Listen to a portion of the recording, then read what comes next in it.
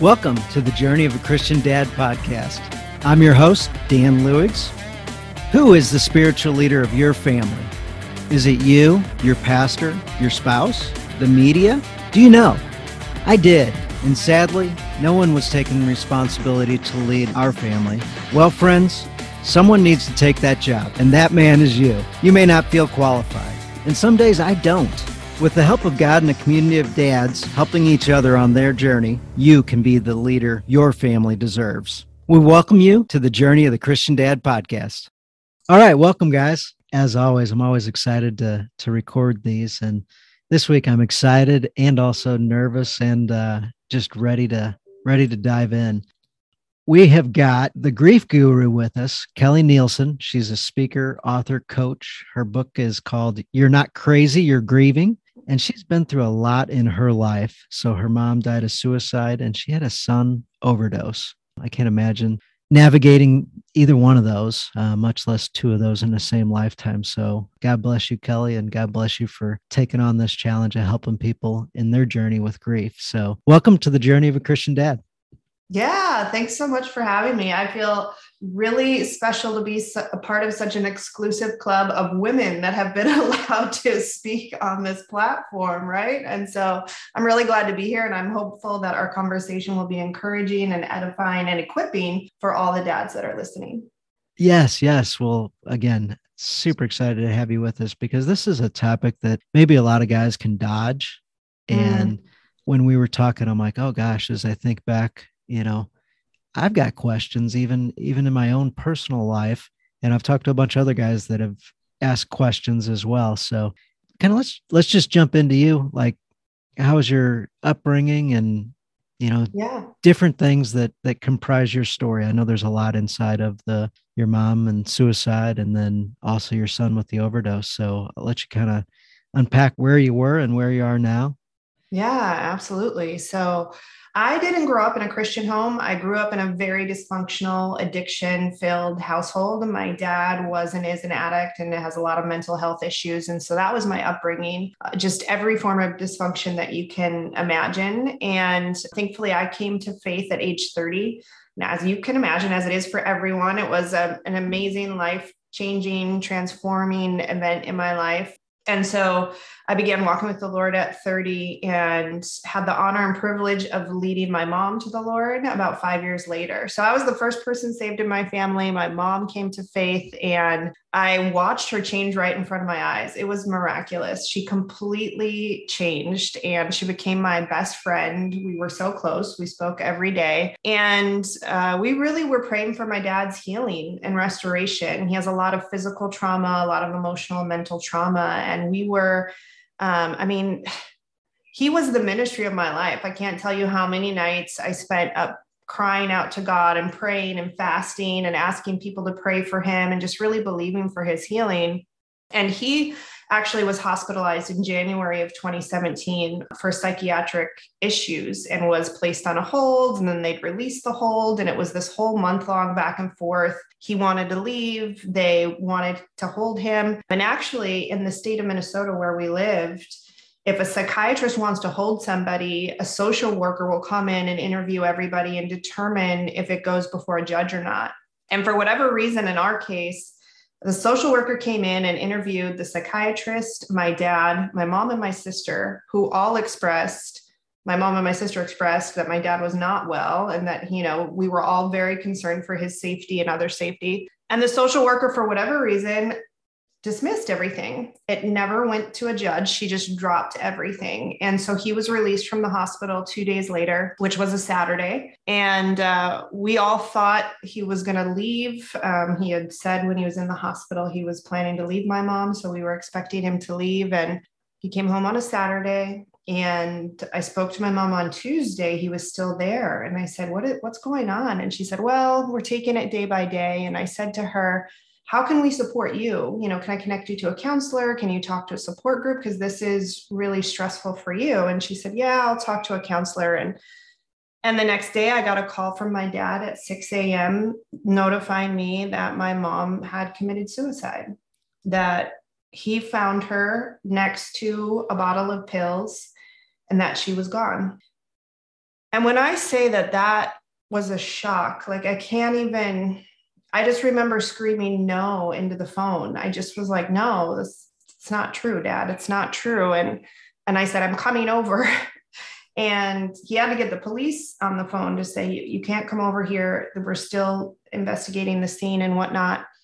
And I remember going into the closet and trying to even put pants on. It was February 1st in Minnesota. And I was trying to put clothes on because I knew I was going to be getting, and I couldn't do it. I can't explain the disconnect that that's shock, right? Like I just couldn't move. And after about 45 minutes, the police called me back and said, okay, you can come over.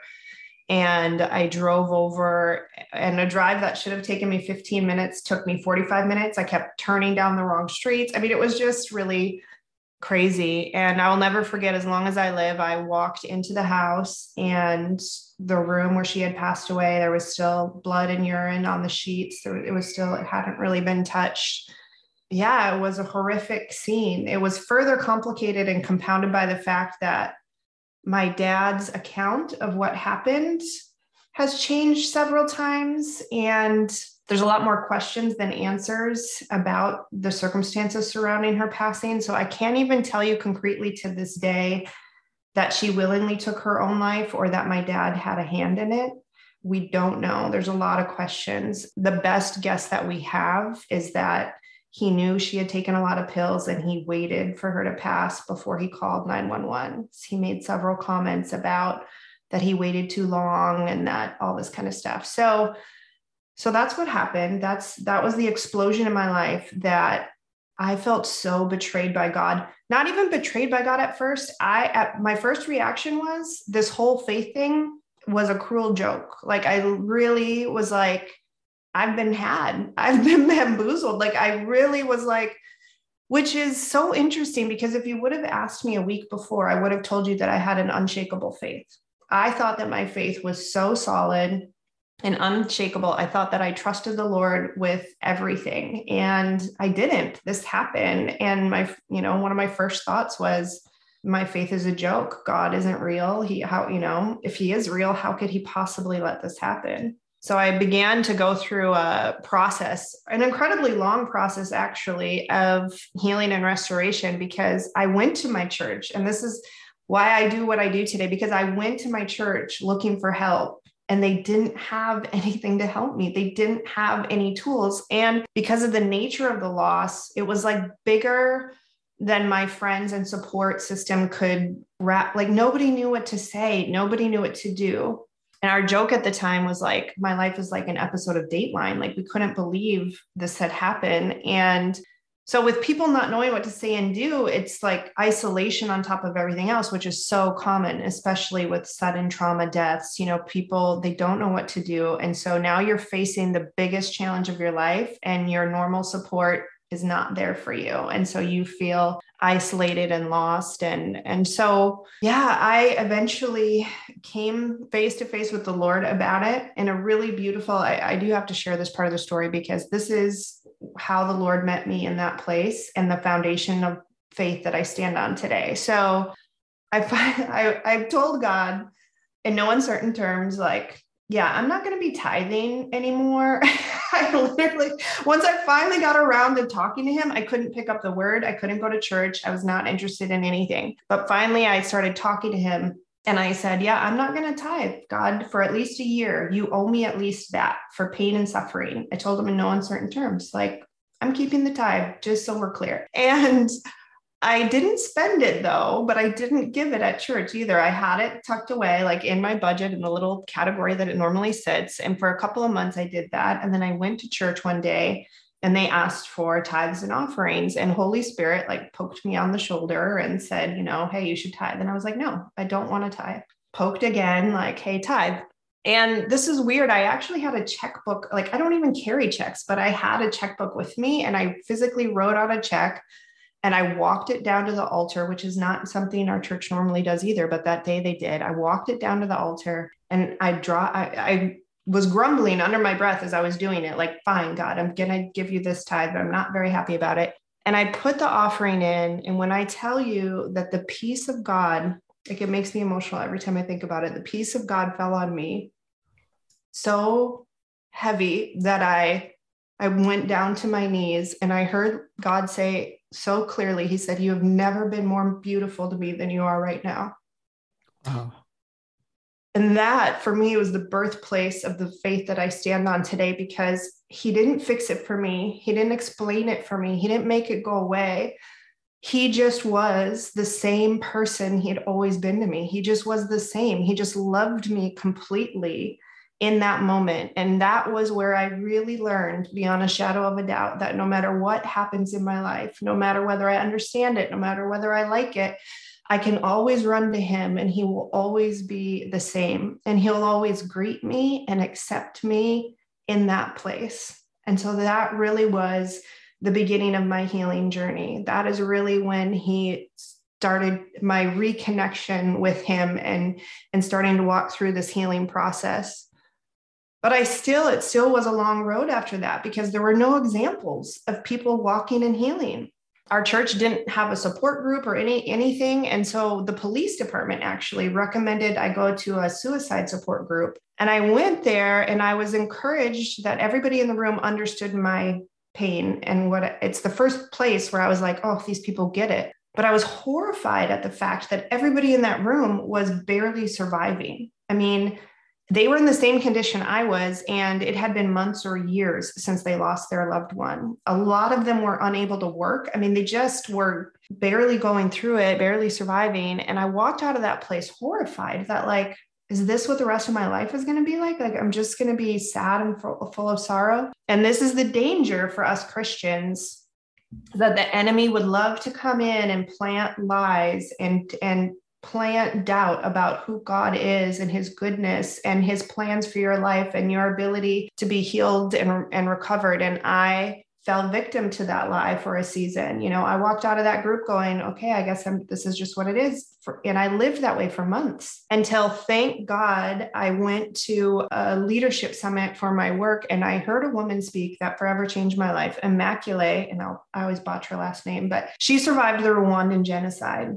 Oh my. And she shared on stage how she was hid in a bathroom for 90 days with 8 other women while she literally heard everyone around her being massacred. But most importantly to me, she shared how when it was all said and done, God led her through this healing process that completely healed her from the grief and trauma and allowed her to forgive everybody. So much so that she went and met the man that massacred her family in prison and was able to forgive him. And I saw, for the first time in my life, an example of someone who had been through something more severe than what I was facing. And she was completely healed. She was full of joy. She was full of hope. And it's like a light bulb went off over my head and hopelessness broke off of me. I thought in that moment, if she can do it, I can do it. And if God will do it for her, he'll do it for me. And so that's when I decided I would get better. I would recover. I didn't know where to start. I didn't know how long it would take, but I knew at that moment that it was available to me and I was going to get it. And so that's when I began studying. I mean, just first and foremost, pouring into God's word and, you know, getting after it in prayer and really seeking healing and restoration, but then also learning about our bodies and our neurological system and what happens to us in grief and trauma. And then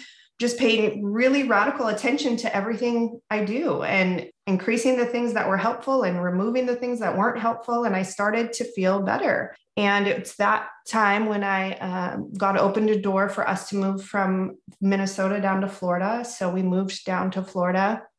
And it was 3 months after moving to Florida that we found out my son died of a drug overdose. He had struggled with addiction for 7 years, and I had done all the things, right? I've done the interventions and the treatment and the sleepless nights and the tough love and hard boundaries and all that kind of stuff. And he was actually planning to join us in Florida. He had called saying he just wanted to be healthy and sober, and he wanted to join myself and my daughter Piper down here in Florida. So we were awaiting his arrival. We were preparing and excited for him to come to Florida, really believing this would be a new chapter for him and he could be healthy and sober. And his family up in Minnesota gave him a going away party, 4th of July weekend. And the following day, his best friend texted me and said, "Have you talked to Quentin today?" And I'm like, "No, I spoke to him yesterday, you know, on the way to the party. What's up?" And he's like, "Well, he didn't come home last night." And which wasn't uncommon for Quentin and addiction and whatever. And But I knew his best friend wouldn't call me unless something was really wrong. So I'm like, what's really going on? And he said, well, there was this post on social media and it just doesn't make sense. So we're trying to figure it out. And I said, what was the post?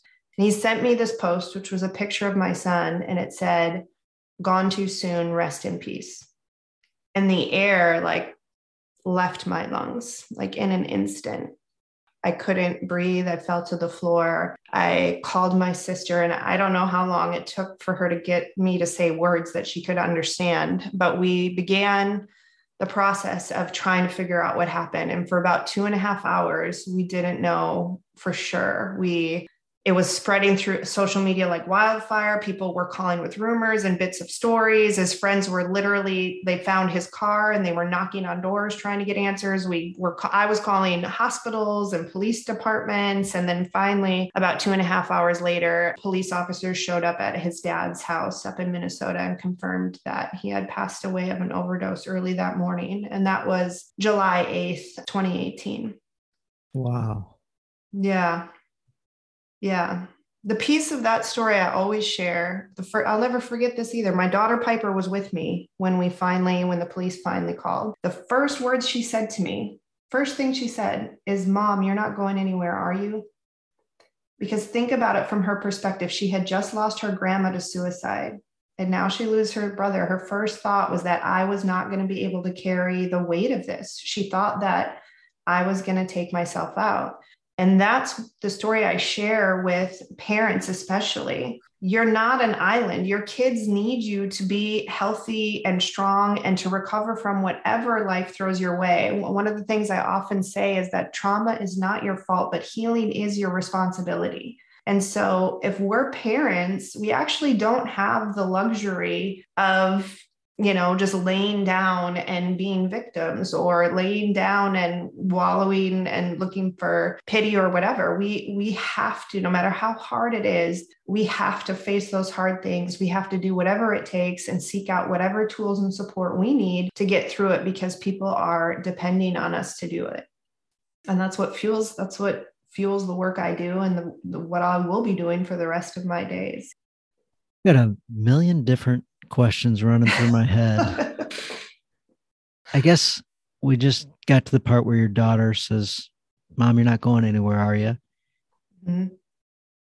Where did your thoughts take you from there? Obviously, working through the trauma, what you just found out with your son, but where did your thoughts go, whether it was about your daughter, whether it was about your son, whether it was about answering her question to your own self? I don't know, am I? I don't know. I don't know where you might have been. Yeah, I just kept saying, I remember I was on the floor in my closet and I just kept saying, God, this is too much. This is too much. Like, God, this is too much. I just kept saying that.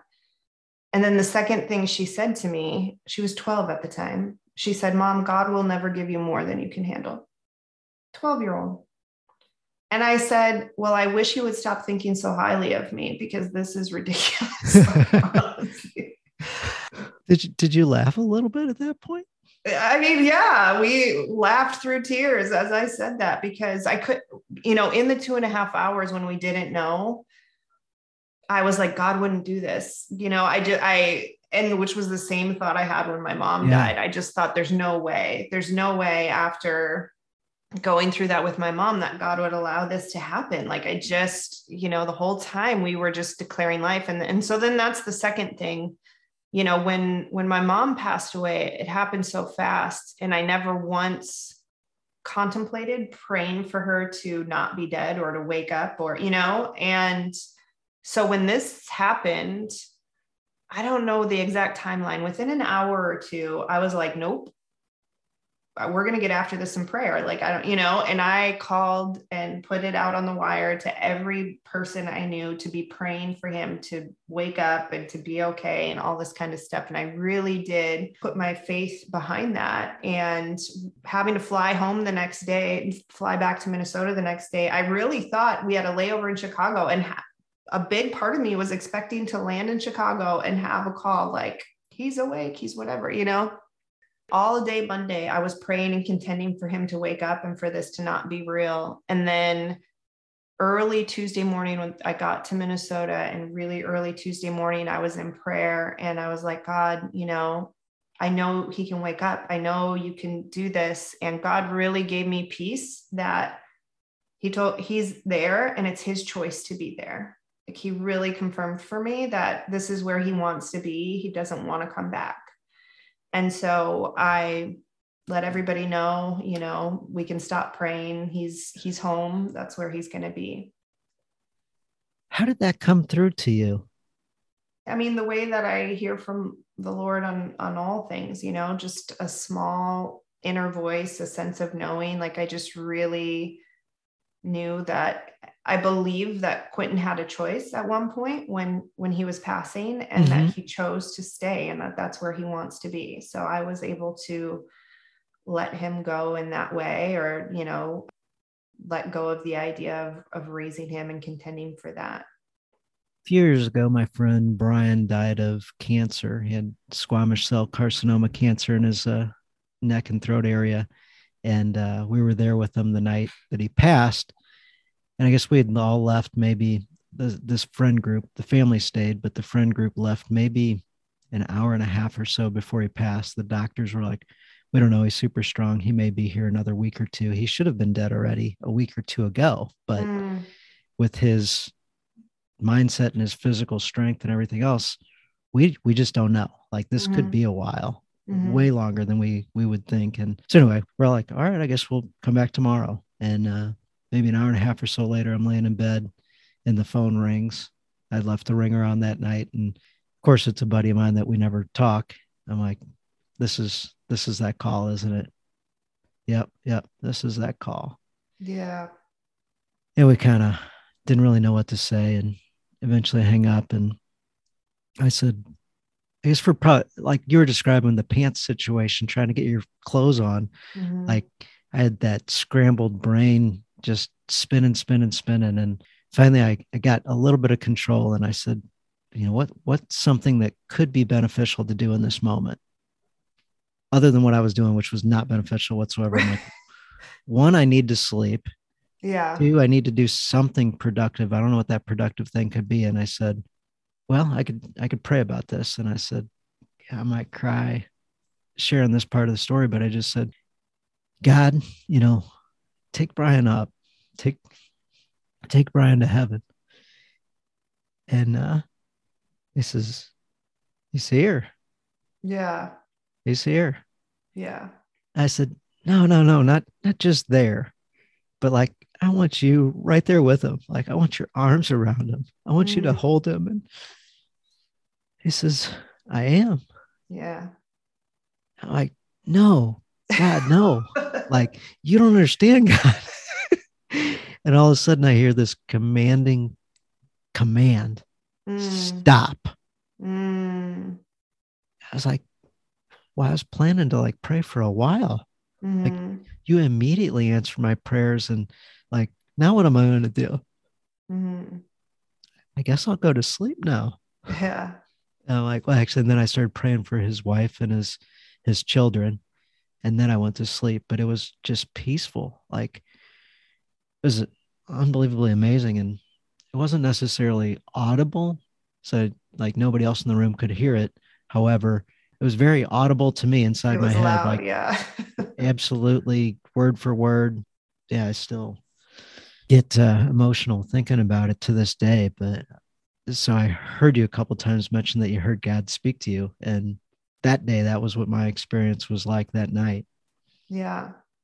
And that is one of the, I work with people to help them comb through the traumas or tragedies in their lives and find for themselves or remind themselves of those things. And there are some ways that God met me in the midst of it. And then there are some things that he revealed to me later about how he was there and how he didn't, he very much held my mom and me and was providing for us in so many ways.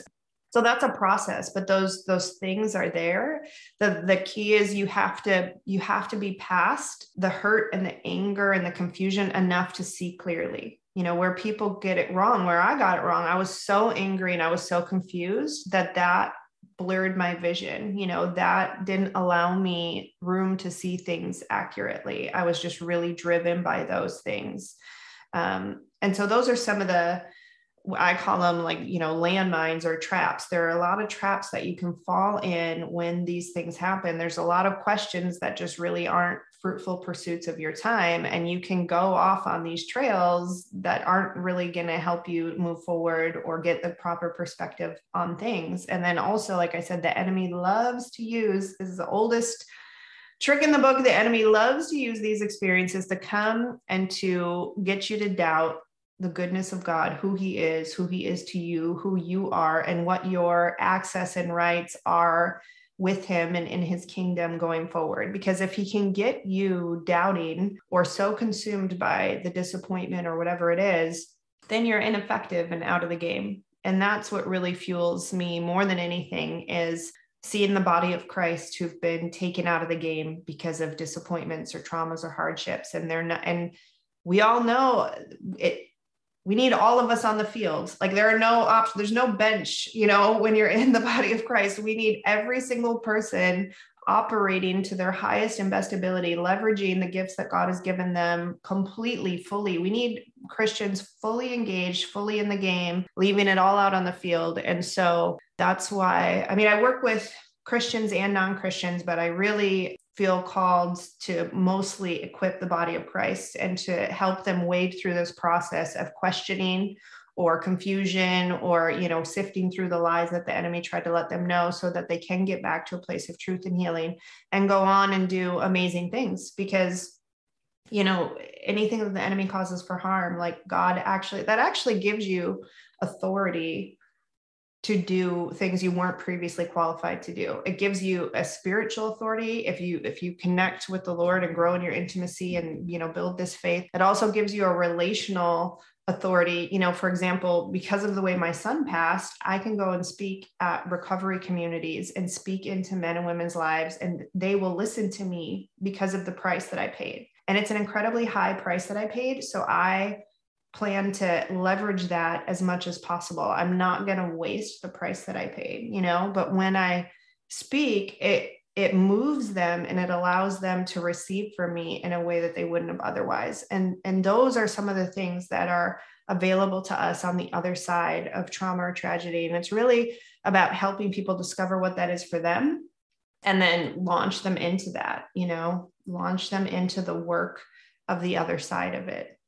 The way that you can be a blessing to other people around you because of the very hardship that you went through, learning what that is and then being launched into that. I don't know that we shared, it wasn't the same day when the Lord told me that Quentin was in heaven and that's where he wanted to stay. I think the very next day I was talking to God about things and I said, you know what, God, I'm asking for 300,000. And I still, to this day, I don't know where that number came from, but I said, I am asking for a harvest of 300,000 for this one life that was taken. I'm asking for 300,000 lives to be saved, set free, impacted for good and impacted for the kingdom because of this one life that was lost. And so that is now, the journey that I'm on, and now actually it's changed slightly. I think the number 300,000 is too small. And now that I've started doing this work and I'm actually training other coaches and working with churches and other organizations. So now the number has become 300,000 trained coaches who learn this model and learn this curriculum and can help set millions of grief captives free. Like, that is the vision and the calling that I'm walking under or following behind. And it's the thrill of a lifetime. I'm doing things now, experiencing things now that I never would have thought possible. And a lot of it is largely because of what I went through. What are some things that are in the model that you speak of? Yeah, so I have a 5-step process that I take people through. We can go through them really quickly, really high level. The first one is becoming a map maker and determining what you believe and what you want. And we honestly spend the most amount of time on that first step because it's so foundational. And if you get it right, all the other steps will go amazingly. If you don't get it right, the other steps are kind of pointless. It's like Go in Monopoly. Like, if you don't pass, it doesn't really matter. And because, like I said, all of those lies that the enemy tried to put are hanging out in the what do you believe and also what do you want. is, people can chase after vengeance or justice, or they want answers, or they want this or that. Like, it's really the time to sift through and identify and define for yourself, what do you believe and what do you actually want? Once you get clear on those things, then the rest of the steps are in support of that. So step 2 is what we call protecting the path. It's about really placing boundaries and making sure that your life and your environment and the people in your life, everything in your life is set up to facilitate healing, and that everything is congruent with what you said you believe and what you want. So you're not allowing room for influence that would be counterproductive to your healing and recovery. Then step 3 is what we call our mindful makeover. That's where we teach people about some of the things I've learned about the neurological systems and neuroplasticity, the fact that our minds are always changing and always programming. And so we get real intentional with the type of programming that we do. And we also teach in step 3 some basic meditation and coping skills for when the grief is just so heavy and overwhelming. We give people practical tools on how to deal with that. Then step 4 is our community collaborator.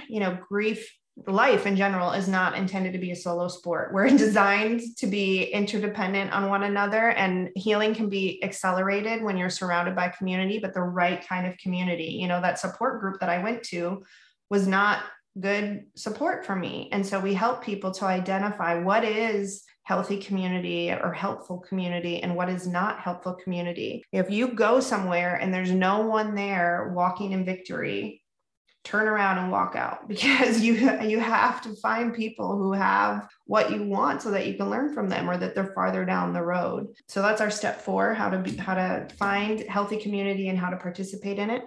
And then step 5 is my favorite step. Step 5 is finding a purpose for your pain. And so we help people first internally discover the ways that they have been benefited by this awful thing. It doesn't mean they liked the awful thing or that the awful thing was good, but recognizing the ways that they've become better, stronger, more empathetic. For example, I'm a much better parent by having gone through this. Like, I hate that's the truth, but it really is. I parent completely differently to my daughter Piper because of having gone through this. And that's a benefit, right? So we help people recognize the ways that they're better. And then lastly, we help them determine how they can use this externally to other people. How can they make the world a better place, be a blessing to those around them because of what they went through? And so it could be just as simple as being able to be empathetic to a friend who goes through loss. There's a certain thing that you can only know by knowing, and so once you've gone through loss, you're better positioned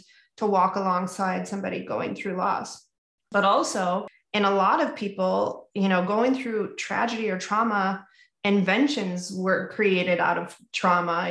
Organizations and nonprofits and speakers and coaches and all these amazing things in the world came out of trauma. And so that's my favorite part of my job, is to help people start to wonder and dream with God. Like, okay, what could you do with this? How this thing that happened to you, how could you turn it on its head and actually use it to cause good in the world? This thing that the enemy meant to use to even take you out, how can you give it back to him, tenfold? Like in my case, I've started a nonprofit, wrote this book, doing all these things. And I know for so many people, that is in their future for them. They just have to have the space and encouragement to wonder and dream with the Lord, and then the support to step out and begin to do some of those things. So that is our process. That sounds like an awesome process. You're totally speaking my language. You talked about being on the field, in the game, active, 100%, highest potential, all these things. Like, that's phenomenal. Number 2, protecting the path, and number 1, being the map maker. I'm like, we talk the same way. I love it. Oh, good. I love it. And the neuroplasticity and the programming, like, that's Carol Dweck and mindset. Like, yeah.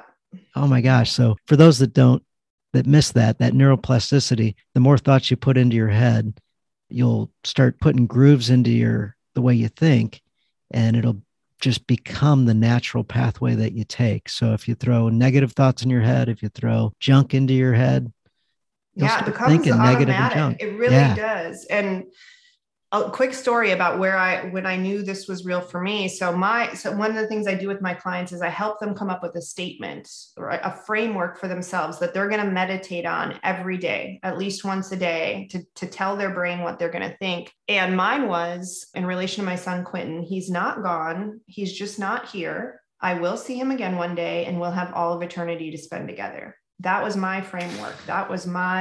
And I would say that over and over, sometimes minute by minute. And about 6 weeks or so after he passed away, I was driving home from work and I heard in my voice or in my head so loud, he's gone. It was like someone was yelling in my head, he's gone, he's gone. Like that's all.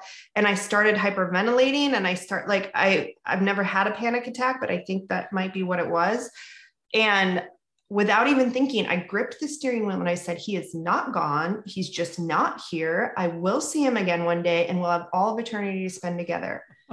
And the second that last word came out my mouth, it left instantly. Like that physical panic attack left my body. And that's when I was like, oh my gosh, this stuff works. Like this, you actually can take your thoughts captive. We can't control always when grief shows up or how it affects us, but we can direct where it goes from there. And that one of the biggest lies we have going on in our culture is that grief just sort of happens and you just wait for it to get better. Or even worse, a lot of places say you never get over it. You just learn to live with it. That is what our culture is telling people, that you never get over it. You just learn to live with it. And that is a lie. We are telling people that they just have to accept and endure, and that grief's just going to show up and have its way with you. And you just have to wait for it to be over.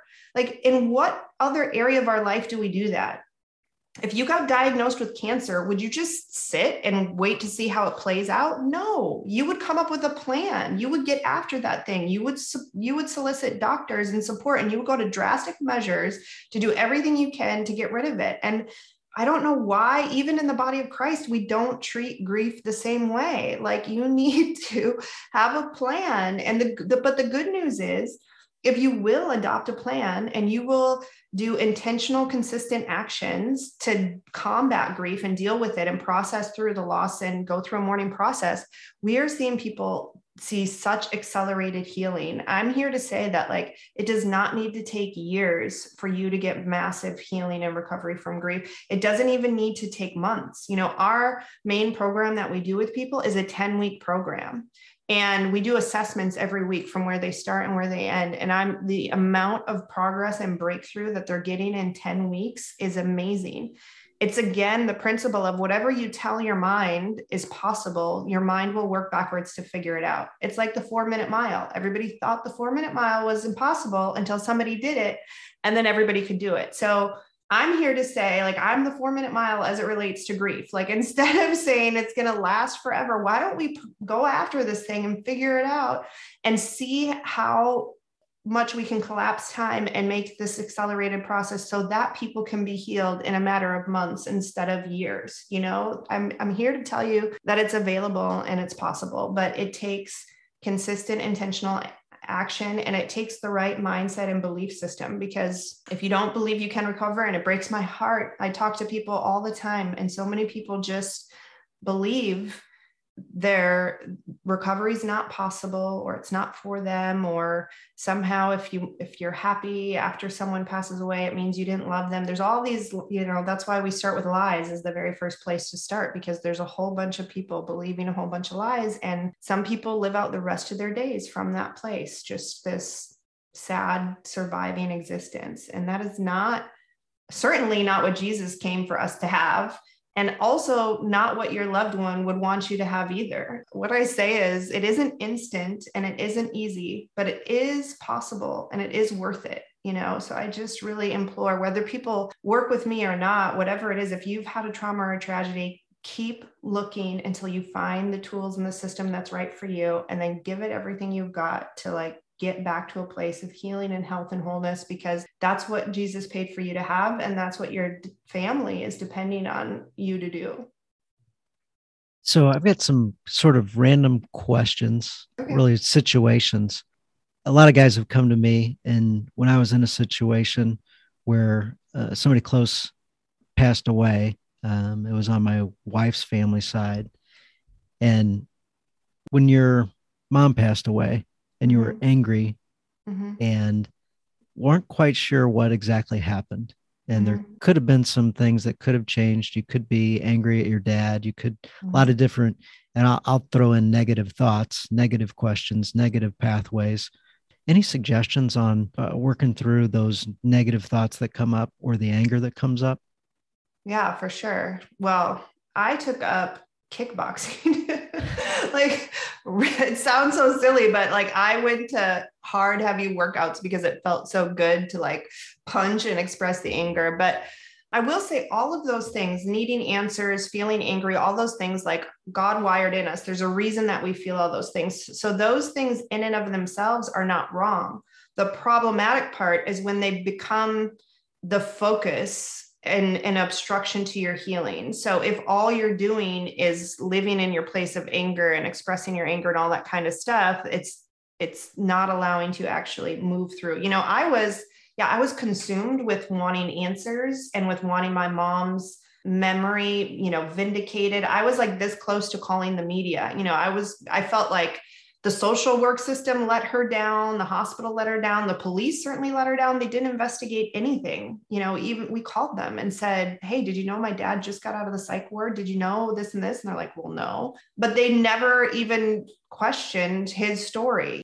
And I felt so infuriated. And like I said, I was this close to just going to the media with it. But thankfully, I stopped and prayed and I asked God if this was something he was calling me to do, because God will give you the grace and he will provide the resources for what he's called you to do. But if he's not asking that of you, you're going to be running on your own fuel and your own steam. And when you're grieving, your emotional energy is already overtapped, So I kind of came to the end of myself where I realized God wasn't asking that of me, and that if I wanted to get better, I needed to let that go for the sake of my healing and recovery. And that's part of the work that I help people realize is if your highest aim, if what you want more than anything is the restoration of peace and joy and to be healed from this thing, then you may need to lay down some of these other things, because Jesus is the peace, provides peace that surpasses all understanding, but he is our Lord. And it says that vengeance is his and all these other things. So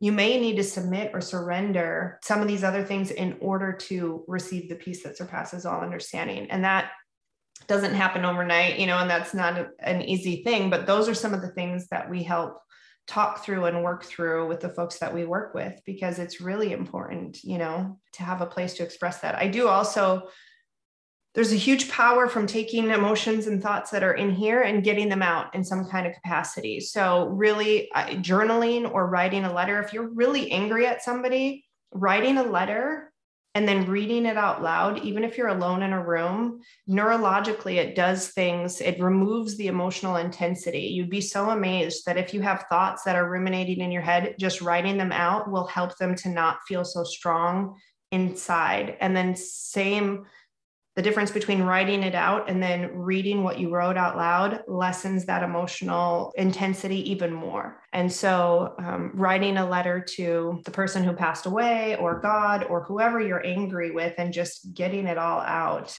is definitely does wonders. But we actually lead people through. And then we talk about unforgiveness, and there's some things you can do to walk through a forgiveness process to really heal up any of those things, because unforgiveness will keep you stuck as well. If you're carrying unforgiveness, it's really going to hinder or impede your healing process completely.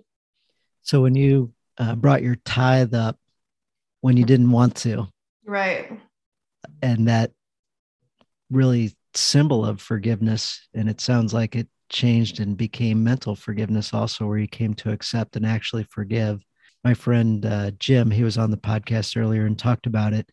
He wrote a forgiveness letter to his ex-wife, Mm, and they've been divorced for a really long time, and it was a horrible, messy divorce. And he thought he was 100% okay with it, like yeah. time heals all wounds and all that type thing. And he's fine. And he got an assignment one time to write a gratitude letter, forgiveness letter, whatever. And he picked his ex-wife, wrote it. When he put it in the mailbox Mm, and shut, the mailbox up, he goes, I just felt like all this was lifted off me that I didn't know was yeah. on me. He goes, the strange thing was when I went to the mailbox, it felt like it took Mm, minutes to mm. walk a short distance. Like my Right, feet right. were moving so slow. And when I came back in, my wife says, "Why did you sprint to the mailbox?" Oh, wow. So that, when you're stressed out, your mind can Yeah, play change the tricks for reality of the sure. situation. Yeah. And his wife knew what he was doing. She knew he was putting the letter in the mailbox. He asked her permission to actually mail it. And she Right. says, "Sure, yeah, whatever. Like, we're good now." And that night when they went to bed, she says, "I don't know what happened to you, but I feel like we can actually love each other now. Like, I can really love all of you because you're just a different, changed person." Oh, wow. That's powerful. Yeah. So to hear you share what you shared, I'm like, oh my gosh, this is so similar to Jim. And it was journaling, writing a letter, and Yeah. then letting go of it. Like, I Yeah. no longer have control over this. And he goes, I didn't even care that I got a response. And I didn't really even think about a response. It was, Right. I'm done with it. Right. Right. Right. Right. Yeah. And there's a lot of those pieces when you have loss to work through. There's a lot of feelings and emotions and people. One thing I will say is it changes. When people say, oh, grief changes you, absolutely, it does change you, but you get to decide if it changes you for the better or for the worse. Like, I think people say that with a negative context or connotation, and it's like, it doesn't need to be bad. This version of me is a much better version than the one, before all of this. And so going through and realizing the changes to relationships, it changes every relationship because it changes you. And so processing through that does take some time, and learning how to live in this new skin that you have, because you are different, and as you're healing, you're changing even more and more. And so it does take a bit to navigate and find your way. It's beautiful when you figure it out and figure out. The other thing I've learned is that seasons, the concept of seasons, oh my goodness, life happens in seasons. And so recognize the season you're in, embrace the season you're in, get as much as you can, but don't hold too tightly, because the seasons are always changing. And so even grief recovery, that's what I tell people. It's a season, not a sentence. And so you need to reorchestrate your life and put things in order to make sure you're doing everything you can to facilitate healing during this healing season, but it won't last forever. And you will have future seasons that are more healthy and more full of joy. And it's the analogy I like to use is if you were in a major car accident or had major surgery, if something like that happened, you wouldn't just think you could go back to your life. You would recognize that for a little bit, you're going to be operating differently, and you need to have some extra support and some extra tools, maybe physical therapy, to learn how to navigate again. And it's exactly the same. But the good news is, with the right tools and support and actions, it doesn't need to last incredibly long. Yesterday at church, the sermon was about, funny enough, the Who's and Dr. Seuss. Oh, really? It's like the Grinch comes down, steals all the presents, and the Who's chose to celebrate and choose joy. Yeah. And then the Grinch came back down and was allowed, to come back in, and they were all happy and everything. And he says, everybody here, the takeaway is you've got a choice. Right. And I ask you this week in this Christmas season to choose joy. So I hope my kids got that message from it, but it is a choice. We get to make a decision. It is. And some days that choice is easier than others, and when you're facing grief in the holidays, especially, it breaks my heart. Holidays are really tough for people who've lost loved ones, especially the first set of holidays. But you're right. We do have a choice. And the thing that I see is people actually get offended when you tell them that they don't have to stay that way, that they don't have to be sad for the rest of their life, that they can learn and grow from this and choose to be happy. There's a whole subset of people that They're just, I mean, just like the gospel, they're just not ready to hear, but we are faithful to plant seeds and hope that it, becomes fruitful in a future season. But it really is a choice, and we can choose where our focus is, and we can choose what we meditate on. And as we meditate on those things, it's changing the wiring in our brain and changing the chemistry in our body. And it's allowing us to obtain more and more peace and joy. That's the truth. That's just the truth. It's just really hard truth to hear when you're, faced with devastating loss. So when husbands and wives, when they lose a child, I know that's unbelievably traumatic. I can't imagine going through that personally. What are some things? I know the divorce rate is staggering over 70%. Yeah. What are some things there, whether you're in that situation or whether you're next to that situation where it's your friends who lost a child? Any recommendations or tips there? Yeah, you're right that the divorce rate is so high, because one of the things that our rational minds want to do is find someone to blame.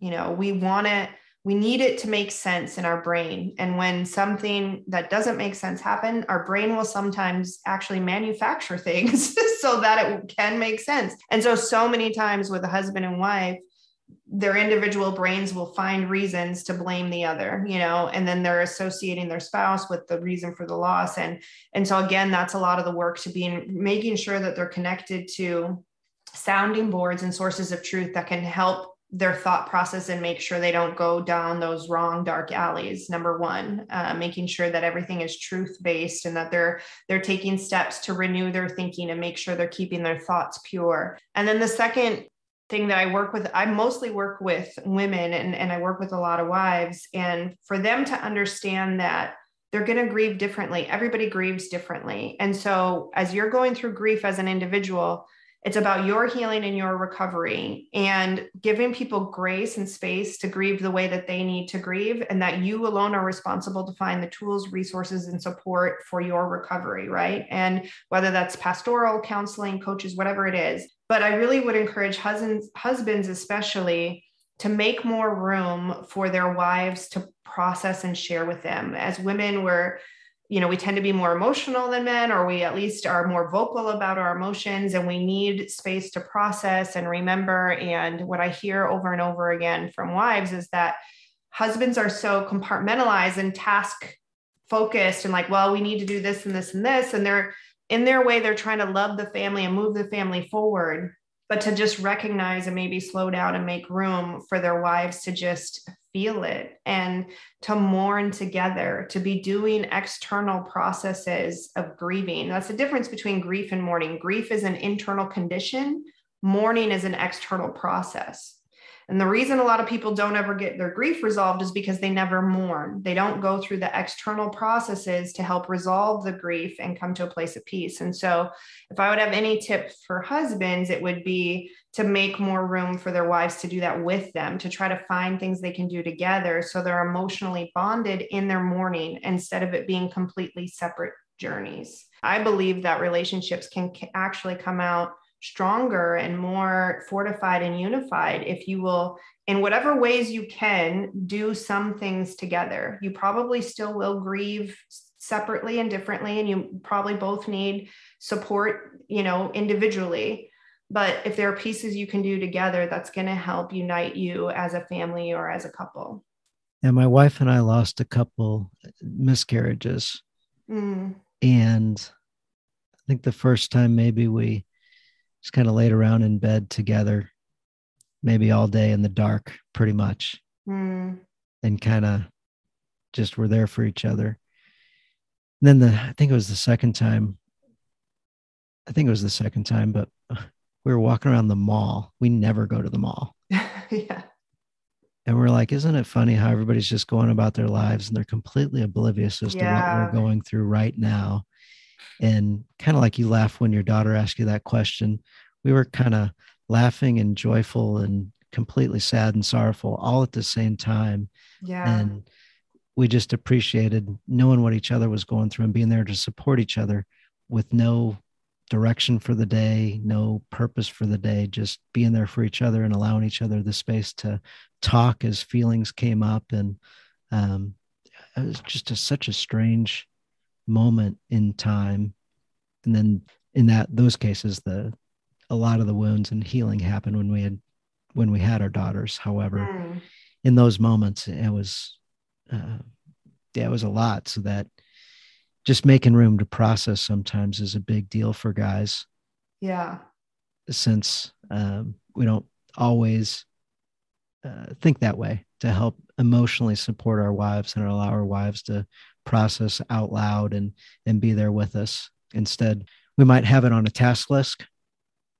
Well, guys are fixers. Yes. They want to fix things. And that's what makes it hard, even with friends and family, is it's hard for people to just sit with your pain, for you to be able to express your pain. That's our human nature, is to want to fix it or correct it. And that's where we make so many mistakes with grief, is people feel the need to say something to try to make it better.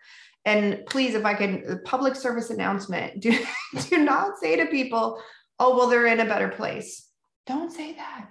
Like, yes, they are in a better place, but I live here. Like, I live here.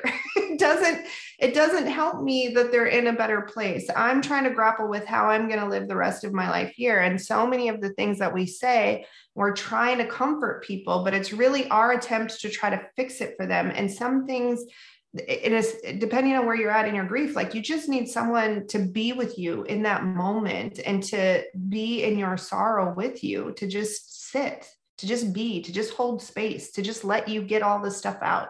You don't need anybody to fix it or make it better. And I think that's, like, guys have a tough time, because to see your wife hurting and to know, tell us how to do that. Tell us how to do that.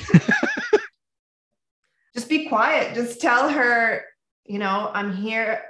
I'm here. Talk as long as you need to talk. We'll sit here until sun up if that's what you need. I'm just here to listen, and I love you. And, if you could just let go of an agenda or a need to fix it, but just reassure her that as often as she needs, you're there for her, and you want to hear what's on her heart and mind, and you want to be a source of comfort for her. That would be amazing. Is there any way where you can suggest things that we can do to keep us out of fixer mode? If I knew. I mean, just being prayerful and led by the Holy Spirit, and just, so maybe your guys' mantra is, God is restoring this, God is restoring this day by day. And my job is to follow his lead, that you don't have to fix, your job is to follow his lead. And Holy Spirit probably will equip you in the moment. And if Holy Spirit tells you to just be quiet, then be quiet. And if Holy Spirit gives you an idea, or I can tell you too, husbands and wives, I mean, your wife, anything that you can do to remember and honor your child is going to be so ministering to her heart, because that's part of the hardest part. And this part might make you emotional. Part of the hardest part is when people stop talking about your child, and they stop remembering, and they stop celebrating. That's the most painful thing as a mom, And so if you as a husband can do things, or bring up things, or create new traditions of way to honor and celebrate and remember at holidays or birthdays, or even Wednesdays, like, to just keep your child alive and keep the memory alive with your wife, and make that an okay thing to do in your house and in your relationship, that is going to be so life-giving for your wife. So I like that. Pause, take a breath, stop your fixing thought, ask God, ask the Holy Spirit, for strength. Physically, you may do something like stick your tongue up against the roof of your mouth and push it against your teeth so you don't talk.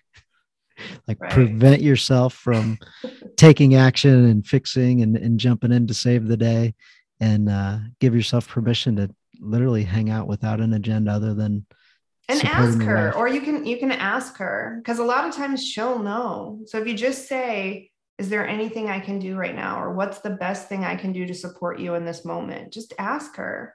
And she'll probably know a lot of the times if she says, just listen, or, can we go for a walk, or whatever it is. But yeah, be quiet and or ask her would be my 2 cents on that. Yeah. So you mentioned being able to choose and go take a direction and grab somebody that has got some expertise. So often I think when we're in a situation where we're supporting a loved one, a spouse, and we maybe reach out to our buddies, the guys that have the wisdom and have been helpful in the past, and you get the advice of, well, it just takes time. Pray. This will just keep coming back season after season. Well, that's like the best stuff we've got to help our buddy. And that might be the best advice that you hear from your buddy. And he's doing his best, but he might not necessarily be equipped with the best advice. So I love what you said, that the general advice is that. Right. Where there are some ways and some people that can help. And certainly hearing you talk, I'm like, this is a lot of the same stuff that we use in life outside of grief. Right. Like, why wouldn't we apply similar strategies inside of grief and talking to people that understand the emotion and the feeling and the thoughts? So someone with experience like yours, there's not too many people that have that level of experience with grief. Right. So that's what I would encourage fathers and husbands to do too, is try to find someone that has a loss experience close to yours that's walking and healing. And unfortunately, they're few and far between. That's why. So now I'm like training and raising up other coaches to do this work, because, I walked around for months and months until I saw Immaculate. That was the first person I saw that was actually healed and actually walking in it. So we need more and more people who really go after this thing, get fully healed, and can be examples in their communities and in their congregations. So, but they're out there, right? So if you look to find someone, marriages that have lost children or gone through loss and are really healthy and whole, seek them out and try to learn from them as best you can. So I don't know if you've got one last bit of advice or something you want to cover. I'd like you to talk about how men can emotionally abandon their families during hardship is one thing. If you've got something addition you want to add to anything, feel free. And then we always close out with a challenge at the end. So I'll plant that in your head for a challenge we can come up with for guys to do this week to next week. So yeah, I'll open it up, let you talk about something else you want to add to it. Yeah, well, the emotionally abandoned part, we kind of touched on that a little bit, that I think guys just go into survivor mode, and all of us do to a certain extent. When you go through shock and trauma, the parts of our brain, that fight or flight kind of reptilian thinking, we go to very basic survival mode. And that serves a purpose for a season. In the initial days and hours after shock, you need to operate that way. But making room for relational connectivity and for the expression of emotions and everything needs to happen sooner rather than later. And I think that guys just get into defender protector mode. We're going to charge forward, that sometimes they can leave their family behind without realizing it. So if guys could simply make that part of their mental checklist, as you're defending and protecting and moving your family forward, you have to make sure you're not leaving your family behind. So if part of that can be, part of my job as the dad and father is to check on the emotional well-being of my wife and children. And if you're not the resource for them, helping them find the resources that they need. But that piece can't be neglected, because some other really disturbing statistics are, when overdose happens, families are more likely to have another overdose, and same thing with suicide, so especially in those types of losses, your family's at a very vulnerable, fragile state. You as the leader need to recognize the season and put things in place, protections in place, and helps in place for your family to make sure that they're not emotionally left behind. That would be my thoughts around that. And have you got a challenge that maybe the guys could do from week to week? Well, this whole thing about not fixing, I think, is a great challenge, because, it's a muscle that you can develop and a skill set you can build way before trauma or tragedy strikes. So I would challenge guys this week, as your wife is sharing with you or your children is sharing with you, I'm going to challenge you to not solve or fix any of their problems for a week. That you are, even if you have the solution, even if it's obvious, I'm going to challenge Kelli, there's a nail in your head. I am going to challenge you to bite your tongue and pray as you're listening, and just give them space to be and explore and discover solutions for themselves. And maybe we'll put a little caveat, like only as the Lord leads, if the Lord or Holy Spirit puts something on you to do, but that you really would be led by the Lord and not led by your own fixer mentality or rationale or logic. I think that'd be a really good challenge. That would be a really good challenge. And maybe even to take it further, every time you go to fix something, maybe keep a note. Write it down. What was it? Find out how much of a pattern that is for you. Yeah. Put a little tick mark on a piece of paper. And then you can go back to it and go, that worked out. Yeah. They didn't die. They're okay. Yeah. Sometimes I find it funny, the things that I don't fix that end up working out fine on their own, sometimes seconds later. Yeah. Right. Oh my gosh. Well, this was awesome. We cried. We worked through a lot of things. I love your 5-step process. That's just brilliant. Well, it's God inspired, Holy Spirit led. So most of those things tend to be. Well, thank you for sharing your story and just being all the way vulnerable. I don't know how you didn't break down a number of times, although you've been doing this a while. Yeah. Well, thank you very, very much. And hopefully the guys take as much from this as I did. I absolutely loved it. And guys, I encourage you with what Kelli said of if you're not the resource for your wife, look for one. And one I'd recommend Kelli and the Grief Guru. Thank you very much. I appreciate it. Thanks for having me. Absolutely. Absolutely.